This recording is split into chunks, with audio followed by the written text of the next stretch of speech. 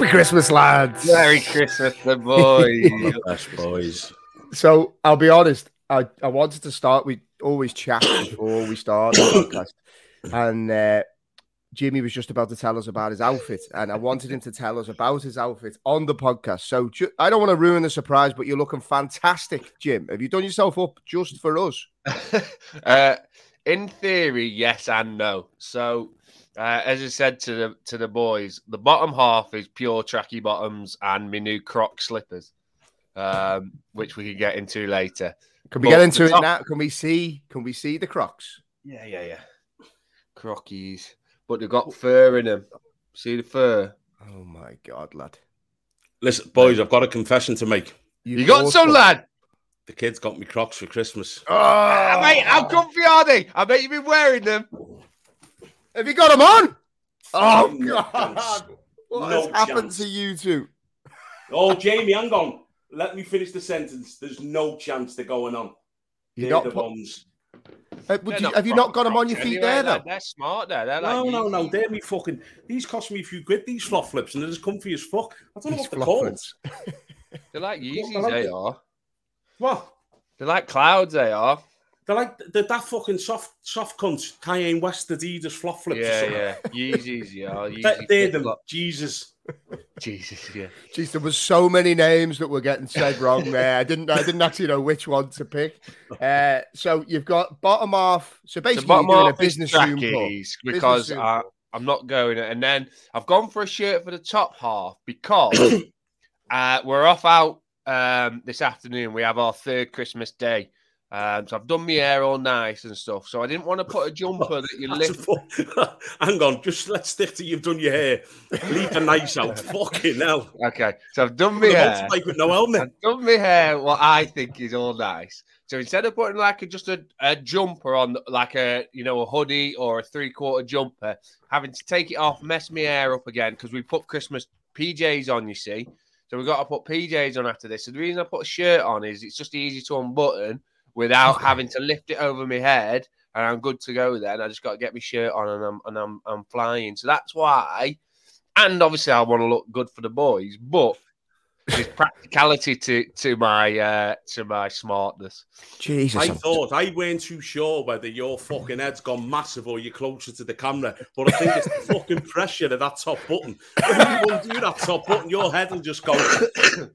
like Theme. Remember Theme Hospital where you had to pop the people with the balloon heads? You ever play that? Yeah, it sounds like we're all full of allergy here, lads. Me and Tank were just talking before we started. Like we've had sickness in our house. Tank, your house has started now. Got mates that are sick. Yeah, but in terms of the Christmas, what about you, Tank? So what did you get in the end? You got a pair of slippers? Anything else? Socks, undies? I got a pair of Crocs, and I'll be honest with you, I did wear them all day yesterday. What day was it yesterday? I wore it all day Christmas and yesterday because I felt pressure to. But they're not comfy, them and the bastards.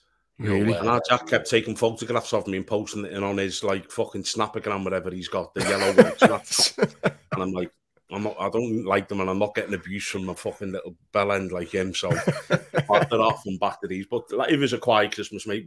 The whole family's been down with shit. Yesterday, she took the kids and that to her mum yesterday, and I just stayed in all day Boxing Day. This is how shit I felt yesterday. Do you know what I had? This was my Boxing Day. Fucking coffee, Pepsi Max, and 2 sausage sandwiches. That was my Boxing Day treat. Healthy Boxing Day, that. Honestly, so yeah. Yeah, I'm kind of similar. So yesterday, what did we do? What did we do Christmas? So we hosted for 20. So like it's intense enough now.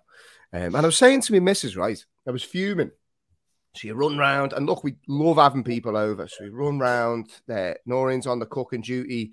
My goal is very simple. So I go and pick everyone up who needs picking up, bring them back. So no one's got the cars, all that. Then I'm the drink server and the drink drinker. So I'm very good at both of those things, right? So whenever anyone's drinks go down, I make sure they're all topped up and whatever. So anyway, did my job as a host. Noreen running around. Food was getting ready to be served.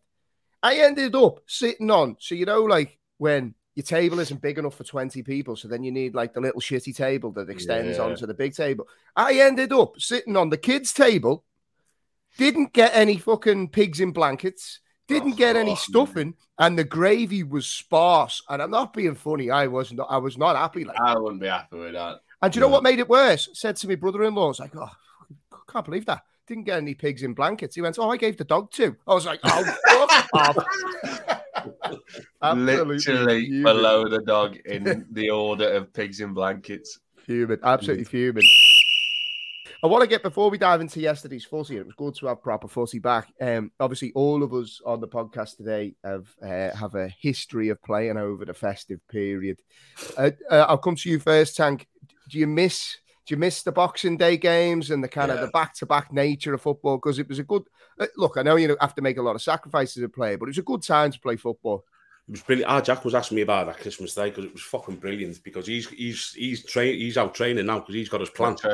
So they were allowed. I picked him up on a Thursday. I think it was a Thursday, Friday, Saturday, Christmas, Boxing Day, and then he's got to start today. He's out running now. So they've got the plan, and he was like, "I can't believe I've got like 3 days off. Then I've got to run." And I was like, "Fucking hell, mate!" But we were talking about that, and it was I loved it. I was one of them that loved it. I loved going into training Christmas morning as well. You just go in, you'd have a bite to eat at home, open a present. You'd normally train about 9 o'clock, and you'd be back home at 10:30. So it was, you'd have your dinner then. Yeah, I used to love it. Back then, though, we used to play a couple of days before Christmas. Then you'd play Boxing Day. Then you'd play the 29th. Then you play New Year's Eve. Then you'd have the FA Cup, which was always around my birthday on the 3rd of Jan. So we'd cram like fucking 6 or 7 games, and it was brilliant. Yeah, fucking brilliant. Were you allowed to, like, again, we're going back a little bit, like, was there any restrictions in terms of what you couldn't eat around that time? Yeah, they'd be like, have your Christmas dinner in like fucking sensible, not like go fucking ridiculous, like, and we wouldn't be drinking or nothing back then, which we used to fucking drink quite. It was different to now, obviously, but yeah, we wouldn't be having a beer, but we'd have a Christmas dinner, but that's about it, really. And what about you, Jim? Because obviously, when we did it, we weren't getting huge sums of dough. So for us, it was quite a sacrifice. It was, because you don't get paid for Boxing Day, do you? That's a fucking thing. It's shit. You don't get paid per match. You get paid week to week. So Boxing Day was a bore. I hated it. Hated New Year's Day. Hated Boxing Day just because I always wanted to just be around with the family. But on the flip side, the only decent thing was I never went out New Year's Eve anyway. It's not a night I particularly liked. So that was the only saving grace, is it kind of gave me an excuse of not going out. I mean, don't get me wrong, I went out a couple of times. But I never really enjoyed it. So it was an early takeaway New Year's Eve, ready for some sort of game. But I did have one of the best nights of my life on New Year's Eve. I was absolutely awful the next day. I'm pretty sure I got bombed off after that game as well. I was fucking shite. Oh no, I was on loan actually. I was on loan. Are you going to tell us the club? Are you going to tell us the club? Yeah, I was on loan from Fylde to Warrington actually, and I was awful. I was hammered. That wasn't my influence, was it? Or no, this is a different one. No, this is long after you. And I got a text message from the gaffer going, "Look, the lad we've got on loans just got injured. Like, we need you back. We've got no other choice. I've heard you were awful. You need to sort yourself out, basically." Really? Yeah. How's that for building up your confidence? It was fair enough, to be fair. I just have to make a quick point, right? So apologies to anyone. Obviously, now I live in Ireland, have done for the best part of 10, 11 years, and I've been getting a bit of stick for going back into old habits of calling it Boxing Day. So for any Irish listeners that I offend by saying Boxing Day, it's St. Stephen's Day. It's Stephen's Day over here. Boxing Day. Why is it? I don't know why it's called Boxing Day. What is Boxing Day? Josh asked me that yesterday. I have no idea. Do either of you two know? Not a clue. Fuck knows. Yeah. No idea. Is it not Boxing Day in Ireland? Is it something else? Stephen's Day, it's called over here. Stephen's Day? St. Stephen's Day, yeah. It's easy for you to say, St. Stephen. So it's, and it's one of them. I always go to say Boxing Day, and then someone will give me a look. I'm like, no, Boxing Day. You're English. Forget about them. English. So, lads, packed day of football. And I have to say, great day of football for me. I won 196 quid on my accumulator. Got to be happy with that. Tell you, share the wealth, lads, and some dough. Really, I should get commission that. I told you not to cash out. Yeah, that's very true. Actually, do you know what I was thinking of doing, Tag? I'll give you me 196 quid to put into some crypto. See if you can turn it into 500 quid. You'll be a millionaire with Tank in about 5 days, lad. I know. No, 5 or 6 months, Jimmy. But no, I absolutely love sitting down, feet up, Boxing Day football on back to back. It was a packed day of football. I want to get into the games themselves, but I just want to get Tank's reaction just quickly on the news that broke overnight of Liverpool going into the transfer market, which I'll be honest, blindsided me a little bit. Didn't see this one coming. Cody Gakpo's coming in. I thought, reading all the articles of late, he was off to United. Seemed like Erik Ten Hag had done a little bit of legwork there, and they were confident of getting the deal done. And Virgil van Dijk made some interesting comments over the last few weeks.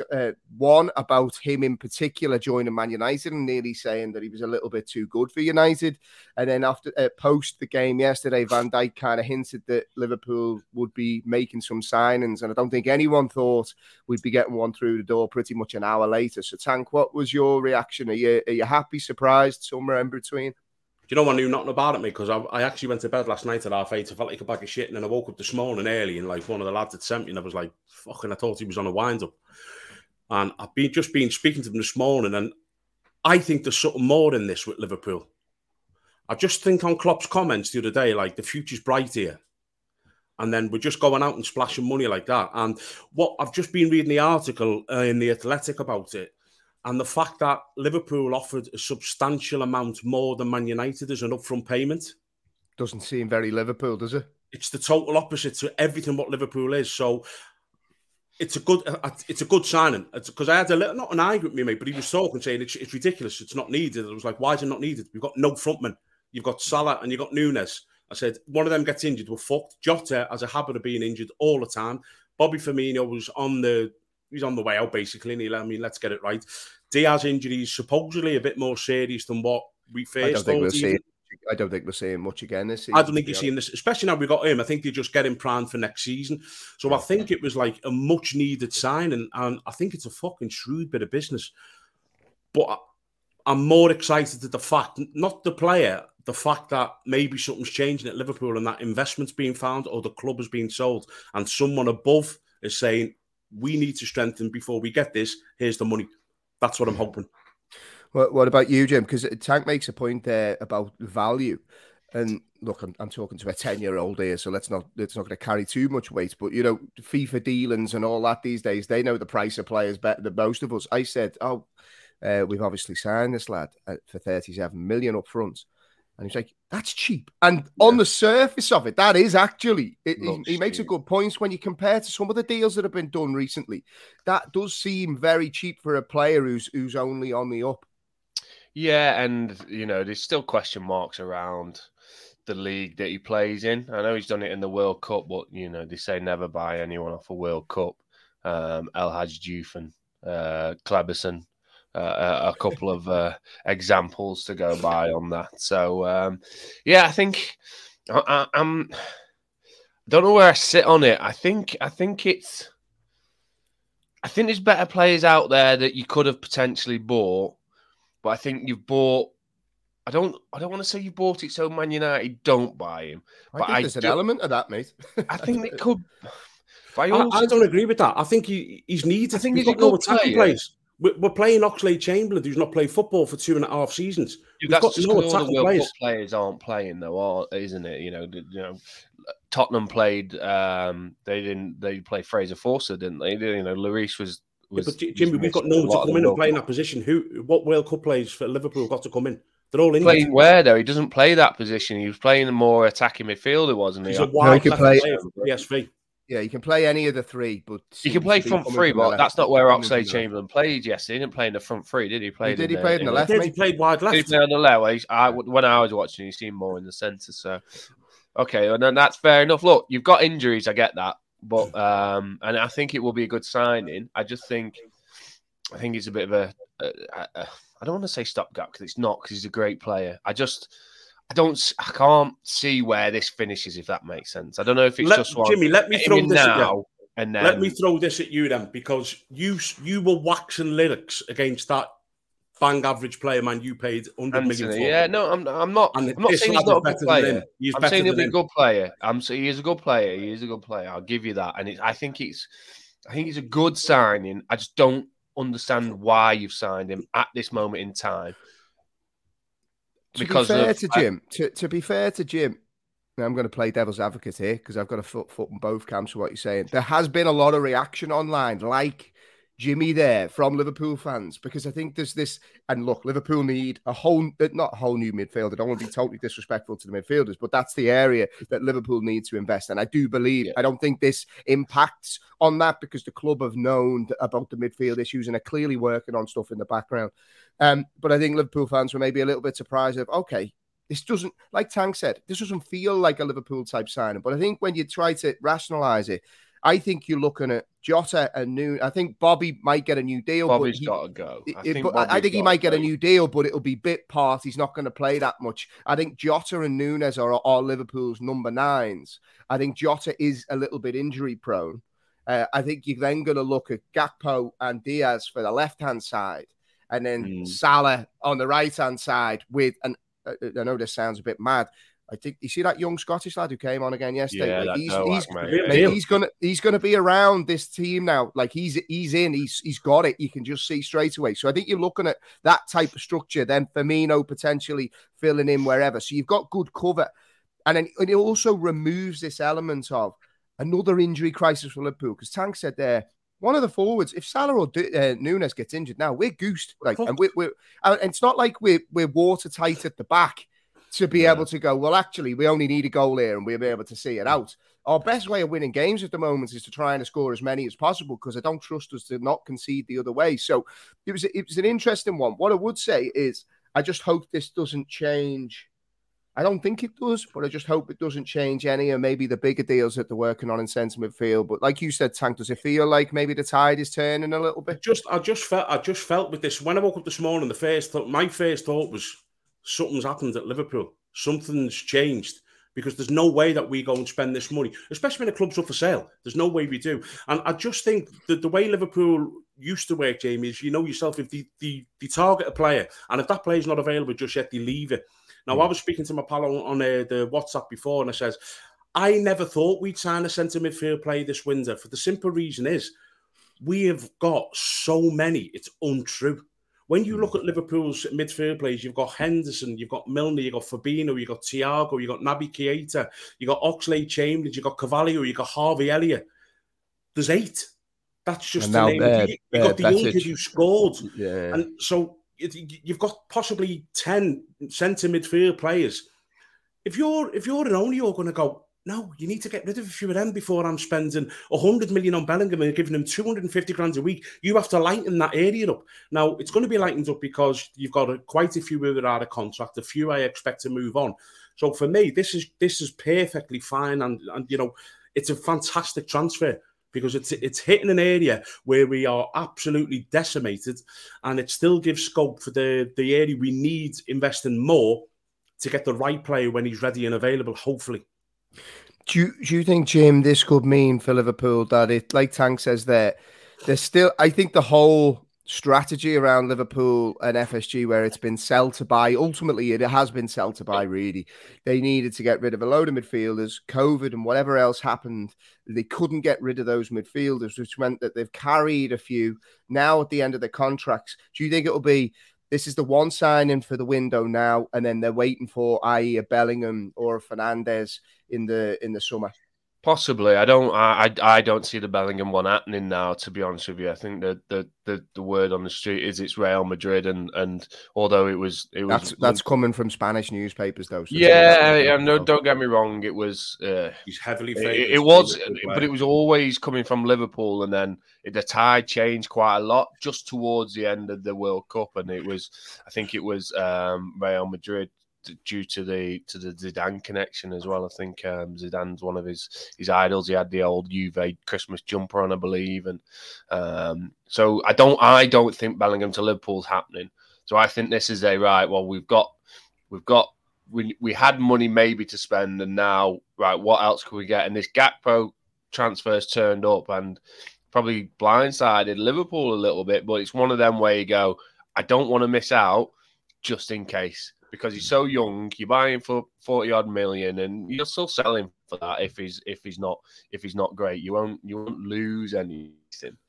But I think you need, like you say, with the contract up in the summer, I think that you need a blockbuster midfielder signing, and I don't think that's Bellingham at the moment.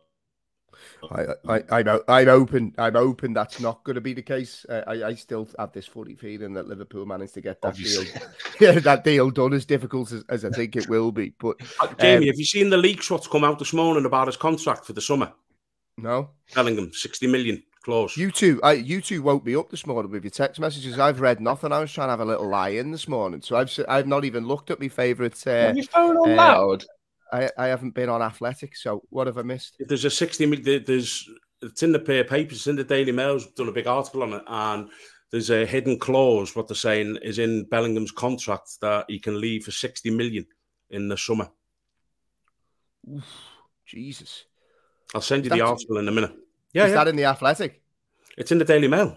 Oh, okay. Well, you know me and the Athletic, mate. I don't want to be cheating on the Athletic now with the Daily Mail. No.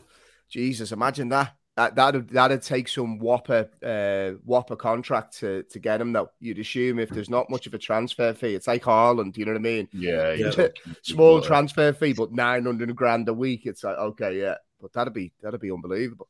On the football side of things, Tank, me and you maybe disagreed on Liverpool's performance. I thought very good results. I thought they looked much better in the first half. I think their big players looked like they had more energy in the legs. I thought there was a lot more hunger, desire, could have scored loads more. Certainly not watertight at the back. I don't think you'll see Liverpool look watertight at the back for the rest of the season. So it's not something that I'm like. Don't get me wrong.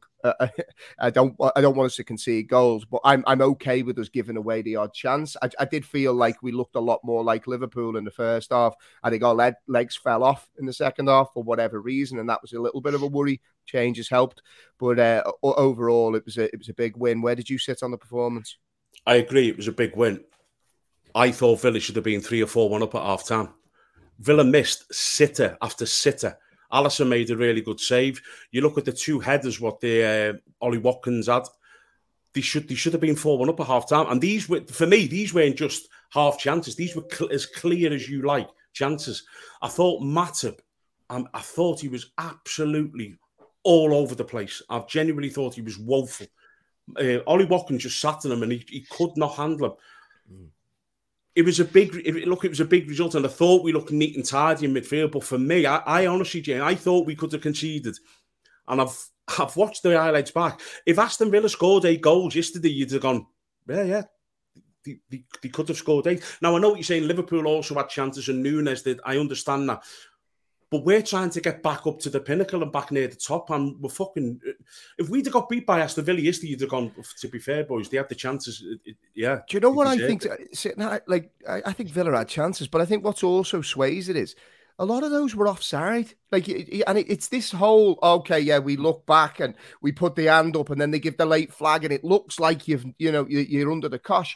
Half of them we played I know it was tight, don't get me wrong, and there's an element of looking at, but a lot of them were offside. I didn't feel, look, we were under the cosh at times. I thought Matip looked, he was at the 6s and 7s, but I didn't see it like that. I thought Liverpool looked like their intensity was back, and that was the big thing for me. I think we looked really dangerous going forward. I felt whenever we got the ball, particularly with Nunes off the shoulder, we'll come on to him in a minute, Nunes off the shoulder, you felt like with every pass forward, we were going to create something. And that was the thing for me. I felt like Liverpool looked more like themselves, the energy, the intensity. I fully agree with that.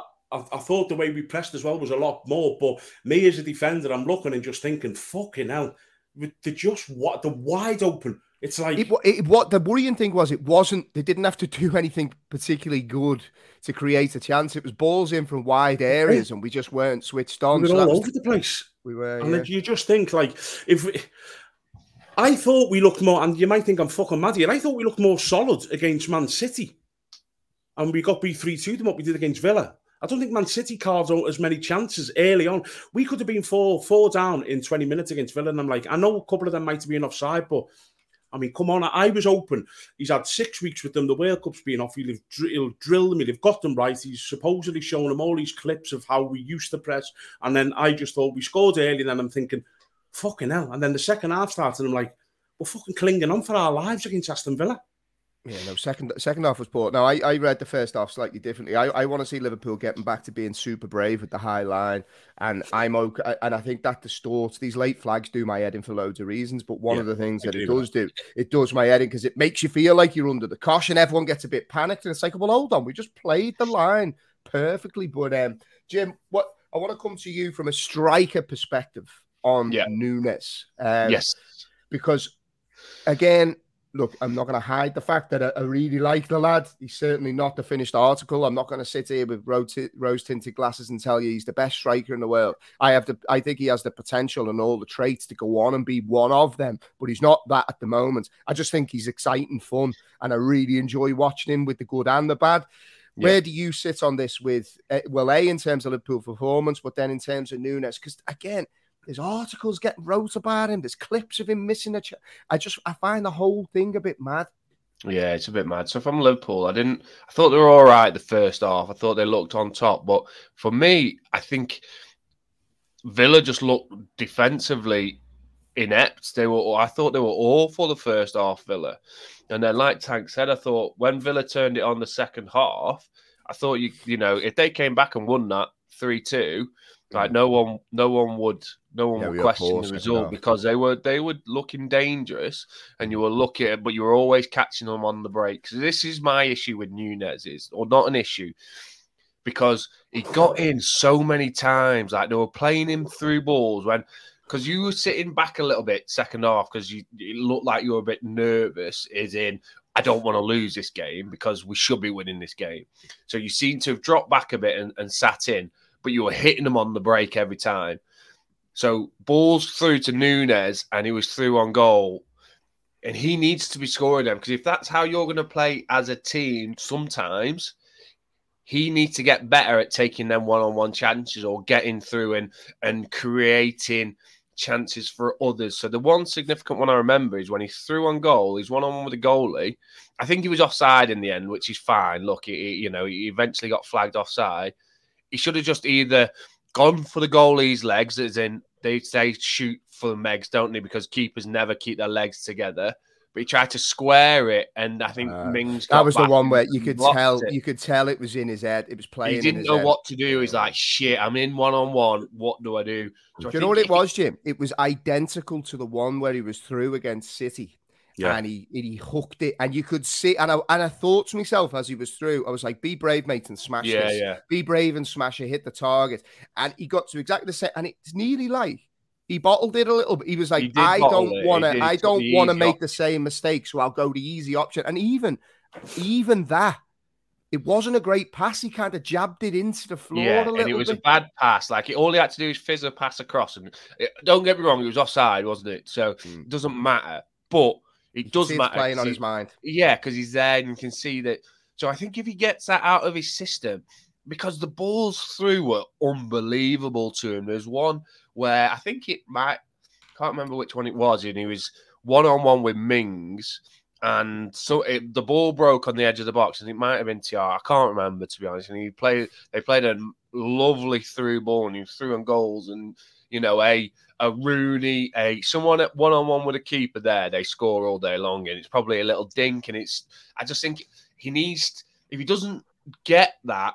It was Salah the through ball, and was it Salah? Okay, sorry. And then he pulled it with his left foot. And he went wide. So they're the goals where the top players will score them 9 times out of 10. So my worry for him is it will probably come. It will probably come. But the more he keeps missing, the harder that's going to get. Yeah. Where are you, Tank? Do you know this is only his 3rd season in proper football? You have to take that into consideration. He's been playing basically part-time football. And then he went to Benfica for 2 seasons, and he's had to this is his 1st season. So this is his 3rd full season in football. In top flight football. Now, the development he's got, you can see the development what he's got in his game. It's fucking absolutely terrifying, the development what he's got. You ask any defender, who would you not want to face in the Premier League? His name will be in the top 3 every defender in the Premier League. He's got pace, power, he's direct, he's good in the air, and it's not just got pace, he's fucking rapid. And without him yesterday, Liverpool don't win that game. Yeah, that's the big thing for me is people will look. He does need to. He's missed last 2 games. He's missed chances that he knows himself he should have scored. But I watch his movement, and he's always off the shoulder. He's on the blind side of the defenders. And I seen a stat yesterday. Right, I'm going to go in full propaganda mode here. This is from the Tactical Times on Twitter. Darwin Núñez has managed to convince people his final product stinks while contributing a goal or assist per game in his first 20 games for Liverpool. So that in any like that's you've new player, new club, big expectation, a goal or assist in his first 20 games for Liverpool, and that's wild. Imagine if he'd have took his chances. Do you know what I mean? Imagine if he'd have took his chances. So there just has to be an element of perspective, I think, with him at the moment. He's a young lad, and he should look. He's fucking. I think I messaged you in the group. He's the only football player where I watch a game and I'm like laughing, just going fucking hell. Because I think I messaged you, didn't I? I was like, hold on, he's missed two chances there where he should have scored, and then he tries a volley from the first time volley, and that's not easy to do. First time volley from 60 foot in the air, good connection, nearly went in. I'm like, this player is mad. Like, he's fucking mad, honestly. And it's just, he's the player now that I like. I'm desperate to watch him again. I just want to watch him all the time because you don't know what you're going to get. And that's the problem what centre halves have. Because if he doesn't know what the fuck he's doing, our defender's going to know. So, Jimmy, Eddie Howe, is Eddie Howe getting enough credit? Because I watched Newcastle yesterday, and I know Leicester are struggling a little bit, but I come away from that going, wow, okay. And when you look at it as well, Jim, right? And I seen something this morning on Twitter, right? And it was interesting. It was like, these are at the stage. So this was a City fan now. These are at the stage we were at when we were buying Bellamy and Adebayor. Imagine what they're going to be like in a couple of years. Like, they've not really bought, apart from Bruno, who I absolutely love in midfield. They've not, and maybe Trippier if you want. They haven't made like centre half is a good player. Bottom, but it's not like show-stopping. No, they're not. You know what I mean? But Bruno wasn't show-stopping, mate. If you didn't know Bruno Guimaraes before, only reason I knew him was from FIFA. To be honest with you, and you pick up these players, and I thought Lucas Paqueta would have been better than Guimaraes, and Paqueta's done absolutely nothing for West Ham. So does he get enough credit? Pardon? Did he go to the World Cup? Yeah, Paqueta did. No, fucking Guimaraes. Bruno, he didn't play. I don't think he played much. He went, but he didn't play much. But he's probably the best midfielder in the Premier League at the minute in what he does. So let's look at some of the facts around Eddie Howe. He took Newcastle on when they're in the bottom 3, got them to the mid-table. He's overseen these transfers that have absolutely changed the way that Newcastle played and not gone and bought a Robinho like Man City did when they got all their money. He's absolutely changed Joe Linton into a world beater. And he's got the team second in the Premier League. Yes, they've got money to spend, but they haven't spent stupid money, have they? They've spent what a normal Premier League team would spend, 200 odd million on good players. The next stage is where, because it's going to go, Newcastle are good. I hope they qualify for the Champions League. I really do, because I'd love to see what players they bring in and how they then progress. And that will be the telling of Eddie Howe. I genuinely don't think he'll last that long just because of the nature of the beast now. It gets a little bit too. It gets a little bit too big for him, and it's like, but he'll still. And he hasn't got the reputation to keep it. Yeah, I do think that. I feel like he's the perfect manager for them now to get them on the first step. Yeah, as in transform the club a little bit, work with the type of players, but then when they start needing to compete in the Champions League, when these world champions come in, I think, and this is not anything to do with Eddie Howe as a manager. I think if things start to go slightly wrong, because at the minute he's on the crest of the wave, and if anything goes slightly wrong, I think they'll be cutthroat and go, right, we need a big name manager, which I hope you don't, and I hope he does really well. But from where he started to where he is now, Newcastle have been phenomenal, and I really do hope they'll get into the Champions League, and because I predicted it at the start of the season. Oh Jesus, there he is again. Tank. They have this nice blend of good at both ends, and that I think that's the thing. Like, they don't really give away that many goals. John Byrne as well, to be fair, he's solid. Like, I'll be honest, when you look at England's defense going into the World Cup, I'd have been taking Dan Byrne, because I think he's been absolutely flying, big, strong, imposing. I really like him. And I know Harry can play. He can. But you've been impressed with him, yeah? I just think the whole I messaged into our group yesterday. The first 3 or 4 minutes, I was blown away by them. Yeah, what are we watching?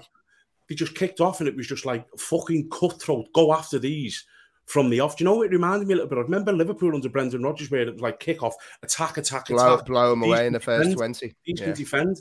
And the other kids, I can't remember his name, who's come through the ranks, because this is what he doesn't get credit for. Like Jimmy said about Joel Linton. What's the Longstaff? Yeah. I mean, fuck me. He looks as good as anyone in football at the minute. Well, United were going to buy him, weren't they? United were going to buy him, yeah. I mean, he just looks, he's just protection. He just blocks everything, gets it, and just goes, there you go. My job's done. There you go. And I just think, I disagree. I think what Eddie Howe is showing these owners a new way. You don't just have to come in and just, let's get it right. You've got Chris Wood up front. You've got Chris Wood up front. Yeah, they haven't even got their star striker that they said. What's his name? Isaac. He's not playing. Wilson. And, but they still look a huge threat. They fucking, the lads who I can't even say his fucking name, the little fucking rapid Sam one. Maximilian. Yeah, he's not played for ages. Where's he? He's more injury prone than fucking Darren Anderson in. It's a shame, because he's a great player as well. Oh, he's unplayable on his day, and but they're a problem for everyone. And I don't think they're going away this season either. No one mentioned them, and they sat there on Arsenal's shoulder now. So looking at the games yesterday, I watched the Spurs game, and like you, I think Liverpool are in a top 4 race, and I'm looking at the teams around them, and I don't think Newcastle will fall away. I think they have solid base. They have enough creativity, certainly with the players that they've got to come back into the side in the second stage of the season. And I just feel transfer window as well, by the way. That's a very good point. And I think I'm a massive believer that momentum in football can do strange things, and they just seem they have all the momentum and goodwill behind them. And I'm not saying it's going to be like a Leicester City all those years ago when they went on to win the Premier League, but you can see what momentum can do. And I just feel like everything is rosy around that club. Whereas I watched Spurs yesterday. And Spurs, they turned it around and got the result. I wasn't impressed, really. They just, I don't know. They don't seem the team to me. If I was to pick maybe one of the teams that are going to miss out, hopefully at the expense of a Liverpool, I feel like Spurs are probably going to be that team. And with Antonio Conte, drama's never too far away. You know what I mean? What would you say, Tank, watching, I suppose, that cluster of teams that are going to be fighting for that 4th place? Where do you kind of see it in terms of Spurs and those competing with them? Spurs are a funny one, because I watched the game yesterday and I never thought they were going to get beat, though, because they always seem to come back, don't they? They always seem to start shit and come back. But there's just Conte, for me, at Tottenham, He's moaning again this morning, and someone asked him about transfers, and he's already saying, "Well, this is the club. It's the club's philosophy. What they do. That's what they try and do." So you know, so there's unrest already. It's every it's like my missus gets mad once a month. You know what I mean? Just once. You're on a winner, mate. You're just fucking flying. Lucky bastard, you. Yeah, and once an hour. My way, lad. I'll take that. But I'm not too sure that they're genuine top 4 at the minute. I'm just not too sure, but I will go on record. I still think Liverpool will fall short. Yeah, I still think we'll fall short. Oh, Jamie, can I just say something as well? Go on. About my prediction, because if you go back to one of our first podcasts when you and Jimmy were like saying Everton, they're really good, they're really sound, they've got a solid back 4, they've only conceded so many goals and they drew all these games, and I called it then and I'll call it now, Everton are going down the shit. Can we speak about that? Yeah, so it's funny. It's nearly like you have seen my agenda here because Everton are next Can I just say right? something on Spurs before you move on? That Go on. For a defensive team set up defensively, they're not very good at being Defensive. in defence, are they? So I saw that, and I've stole that off a tweet. I saw someone else tweeted. Now, don't ruin it, lad. I like that. You should have just took the credit for that a defensive team, they're shit in defence. Well, they need your mate back up front to defend for them up front. Yeah, mate. Makes things happen, doesn't he? Makes things happen. Everton and Lampard. Yeah, I'm glad you brought it up, Tank. And I did, to be honest. I've always said that I felt Frank Lampard was not good enough to be Everton manager. And what I did say is playing devil's advocates, probably because I know the family and a few Blues mates listen to this. So I'm like, I try and give a bit of balance. I could see what he was trying to do in making them more solid. But fundamentally, I don't think Frank Lampard is good enough for Everton. I don't know how he keeps getting these jobs. I actually haven't seen anything, maybe bar Derby, in any of the jobs that he's done where I've gone, oh, wow. He spent shitloads of money at Everton. And it just seems like the line always is, well, Everton fans say he gets us. He's going to get you relegated. That's what he's going to do. Jim, you're married into Evertonians. Yeah. You were vocal in seeing what Lampard was trying to do. Has that changed now at all? I think so, mate. Yeah, I think, you can't come back after having the break off. And it's not like they had a shed load, everyone off to the World Cup. I won't know the numbers, but it's going to be less than 10, isn't it, that went off to the World Cup. So the team that he's got, it's a decent team, and he did do well early doors in making them sturdier, which is fine.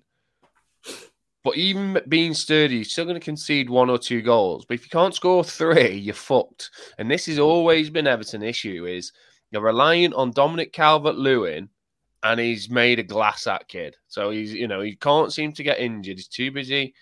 He hasn't been himself for a while, though. He would have gone to the World Cup, Calvert-Lewin, if he was fit and playing and scoring, because he's a good player.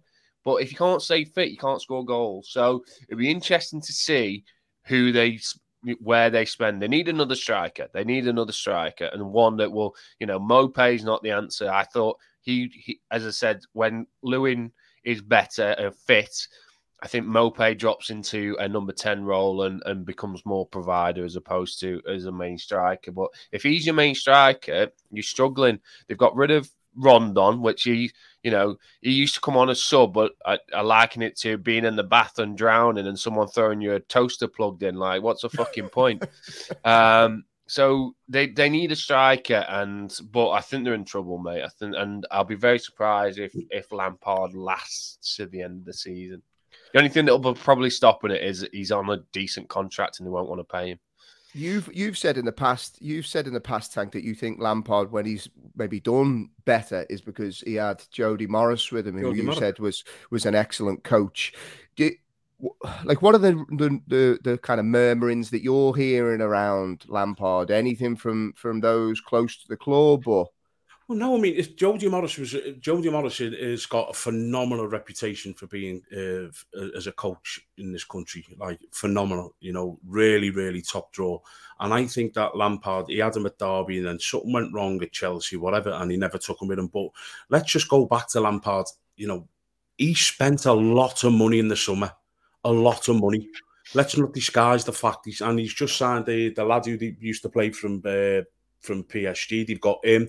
They got the big tall boy Onana, is it? They spent a lot of money on him. He's good, him. I like that Onana. But he's wasteful, though.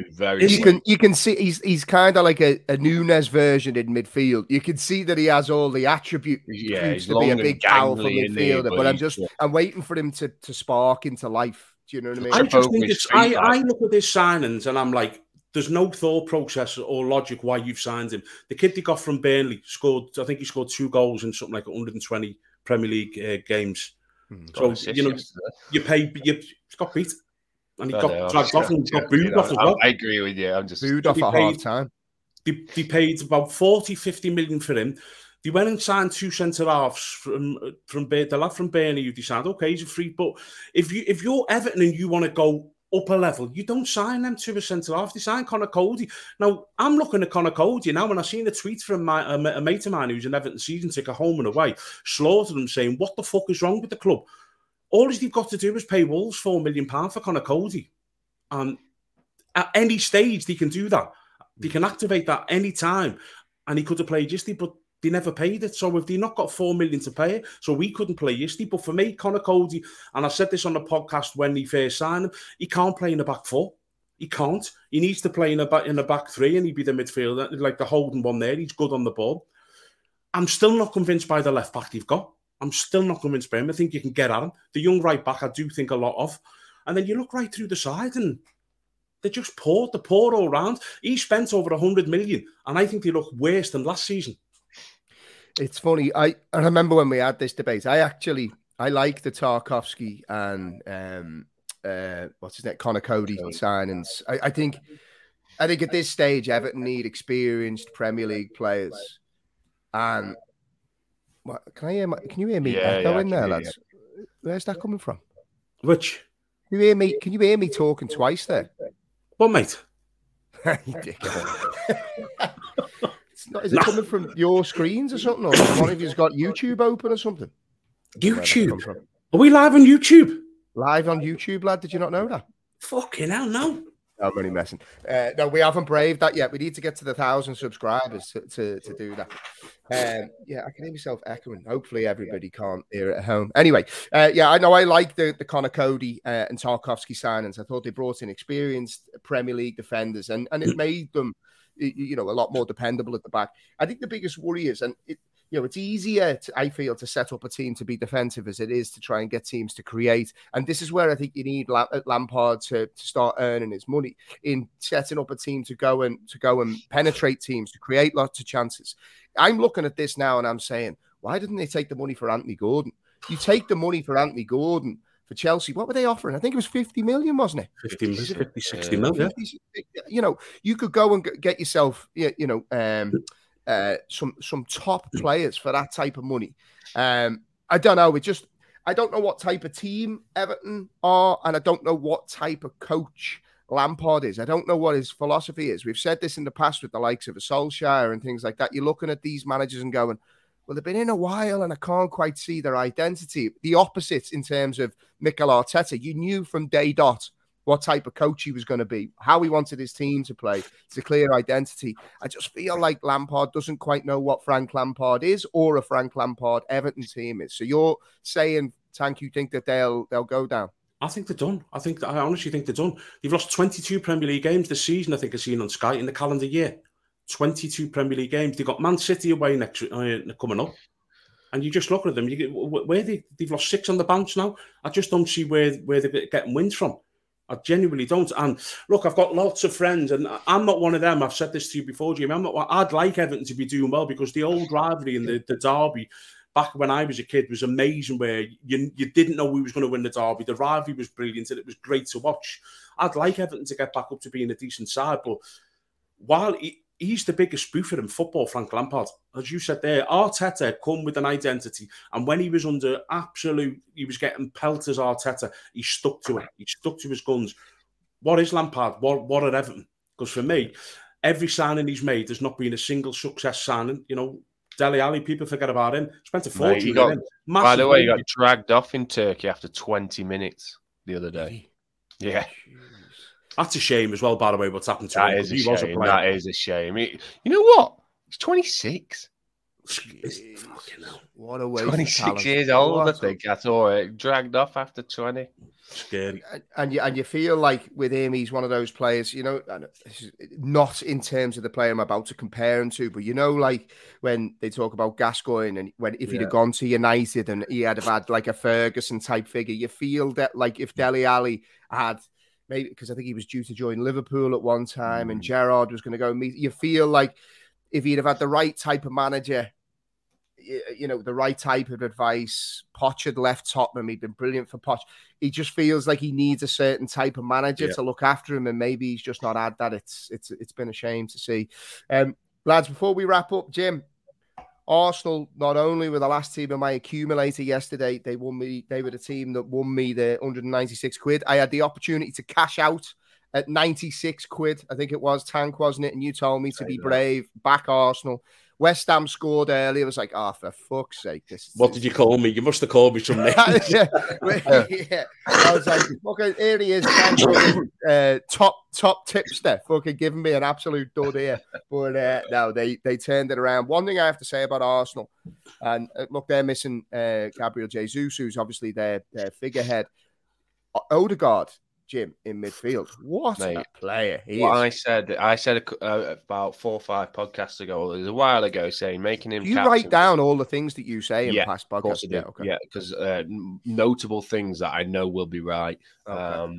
So Odegaard making him captain was absolutely a stroke of genius, because when you've got a player that good, but you can drift in and out of games.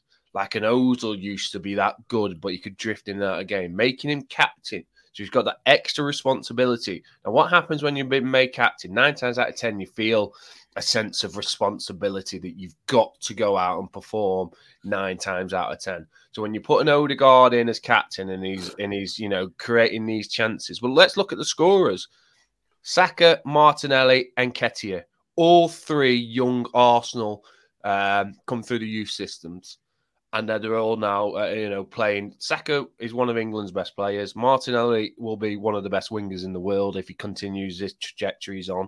And then Nketiah, as he went to Leeds, struggled, and he's come back into the fold at Arsenal, and Arteta's getting a song out of him. So, he's doing a good job, Arteta is at Arsenal. And I still don't know if the last of the race is in for the title. The only thing going in their favour... It's just a depth thing. It's a depth thing, but the only thing going in their favour is the amount of games. So, in what they all play, because they're not probably fussed about... they're in the Europa League, aren't they, if I remember? Yeah, they are, yeah. Probably in the Europa League. So, they're not probably... They'll just change the team. They'll just rotate that side, so, they're not bothered about going and winning that, because they'll get in the Champions League anyway. They'll be going for a championship, to win the championship, win the Premier League. So I think they'll be all right. I think they'll get into Champions League. Whether they can last that, have that stay, I'm still not quite sure. Not because they're not good enough. I just don't think they've got the depth in the team. But I've been saying that for a while, and they're still there at the top of the league. So fair play to them. We said very early, didn't we, Tank? I'm buying what Mikel Arteta is selling. You can tell, and people like Pep Guardiola, the way he talks about Arteta, that Arsenal have got themselves a proper operator there, haven't they? This is what we were just saying before. It's the fact that, like, when he comes under the scrutiny like he did, and he was under some fucking pressure, like last season, like real bad pressure, he never waned. He just stuck to it, and it's worked a treat. And I think I said before the break of the Premier League, I think they'll win the league this season. I don't see them stopping. They've got a 60 million offer in for the kid from Shakhtar Donetsk, is it? Yeah.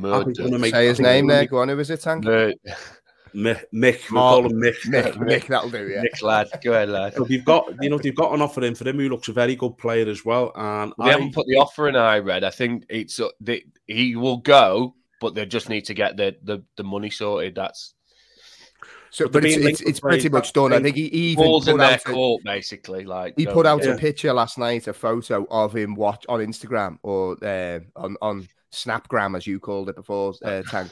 He took a photo of him watching Arsenal, so he's flashing his knickers. I think they just need to get the deal done. I just think that and I don't think that'll be the only deal he do. I think they're in a position now. Are they 7 points clear? Am I right? I think it is now, yeah. They're 7 points clear. If they sign another couple of top players. We've just said it before about Newcastle. Momentum is the biggest thing in football, and they've got to buy the fucking bucket load. And you know what you've got to remember as well, and I was really surprised to hear Pep Guardiola say that this week, because he's never said it before.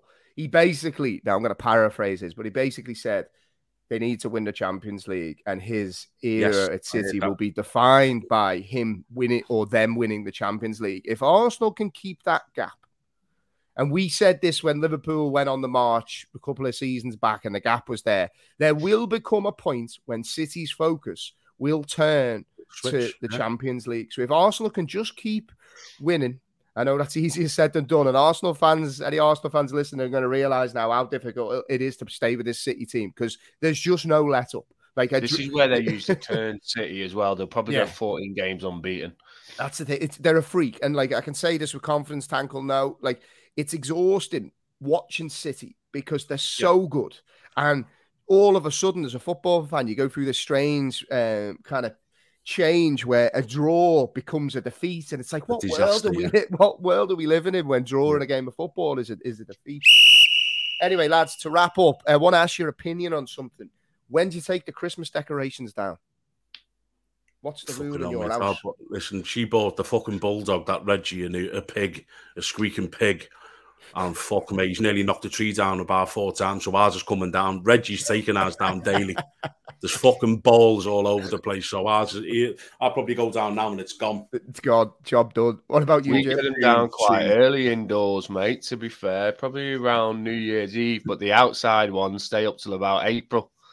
You're like that fella off National. You're like that fella off National Lampoon. We have a lot of lights we do, and I can't be asked getting like because they're up the house like, and it's I get just unplug them for the year. Just unplug them for the year. They're not switched on. They come off after January time, but they're still up there. But the problem with leaving them up is they get ruined. So each year I have to buy new ones. So it's just fucking costing me an arm and leg. But if I take them down, what I've realised is if I take them down, I don't have to buy replacement ones. I can start buying more new ones, so I can add to the collection. So they'll be coming down after January time. And so I'm actually, I think I might take mine down today. I don't like clutter. I don't like clutter. So like once Christmas is done, I'm like, right, come on, tree down. Let's get the spit. You know what I mean? Get all that shite away now. But final thing from day number 3 us today, lads. I'm on it today. Boozing again. I'm boozing today. My first proper day boozing over Christmas.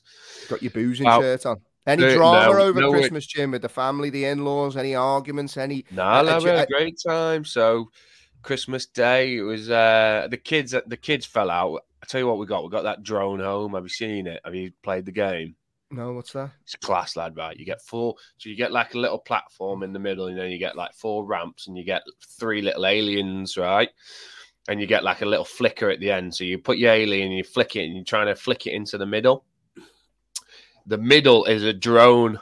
So if it stays in the middle, it flies off. Drone fucks off. And why is it bad that I'm sat there going, this is a drinking game, this? If you get the drone we're going to play it later. We're definitely playing drinking games with this later. So it fucks off, and then that drone's gone, right? That alien's gone home. So then you've got to get the other 2 aliens and fucking get it off. Anyway, there was arguments Christmas Day over drone home with the kids, but nothing major. But today's the big one. There's like 32 of us, maybe, if giving boyfriends and girlfriends from nieces and nephews come. So yeah, it's a big day today. There'll be a few political conversations. Have you noticed now these family parties? We don't get like that. We don't get like that. Shout out to my drinking partner Colin. He'll be with me today. Putting in a sesh. Tank, what about you, mate? I know you've got to pick up your mum, mate, so we'll keep this one brief, right? Any arguments in your house over the festive pit? You'd be a man for an opinion, I'd say, around the Christmas table. Yeah, but as you know on this podcast, lads, I think that people just fucking get to the fact that I'm always right, so they just nod. Yeah. Or just best easy to agree because it's futile. And do you know what I'd love to do? I'd love to play like charades with Tank or something. I'd say you'd be fucking hilarious. Play something like that. I'll tell you what we did play at Christmas, and it was fucking. It's an old game as well, but I've got fucking cold sauce. You know that thing that you put in your mouth. Oh yeah. You've sent us a few videos with that thing over the years. It's fucking brilliant. But we got it back out everywhere. We had a little go, and you want to get it because you've got the fucking mouthpiece and it pulls your lips right apart. Yeah, we've got it. I can't remember the name of it. And you've got to say stuff like fucking. You got to read the card. Saint Maximan. Let's get Tank doing a podcast. I'm video trying to say his name of that in a bit. Right, lads, pleasure as always. I am off to go and take the Christmas tree down. So, Jimmy, have a good family party. Give me love to everyone. I'll send you some pics. Yeah, try not to get too giddy. That's naked sauna time for you. In the past. Certainly, there could be a sauna, a little dip in the cold swimming pool, but. Yeah, it'll be certainly eventful. We Be play good, games. We have like quick. A lot Shut of up, our Jim. fans- Jim, shut up. Tank's got to go and see his mum here. Tank's Fucking gotta trying go to, pay me. trying to wrap He's it up here. He's got an electric car, mate. Fast as fuck. Fucking loosen the button up and relax. Right, lads, be good. Tank, I hope everyone in the house feels better soon. And Take it easy, boys. everyone at home, enjoy the rest of the festive period. Let us know what you think of the show, and we will be back with you next week on the Boot Room Podcast. All the best. Take it easy, lads. Oh, he's gone. He's gone already.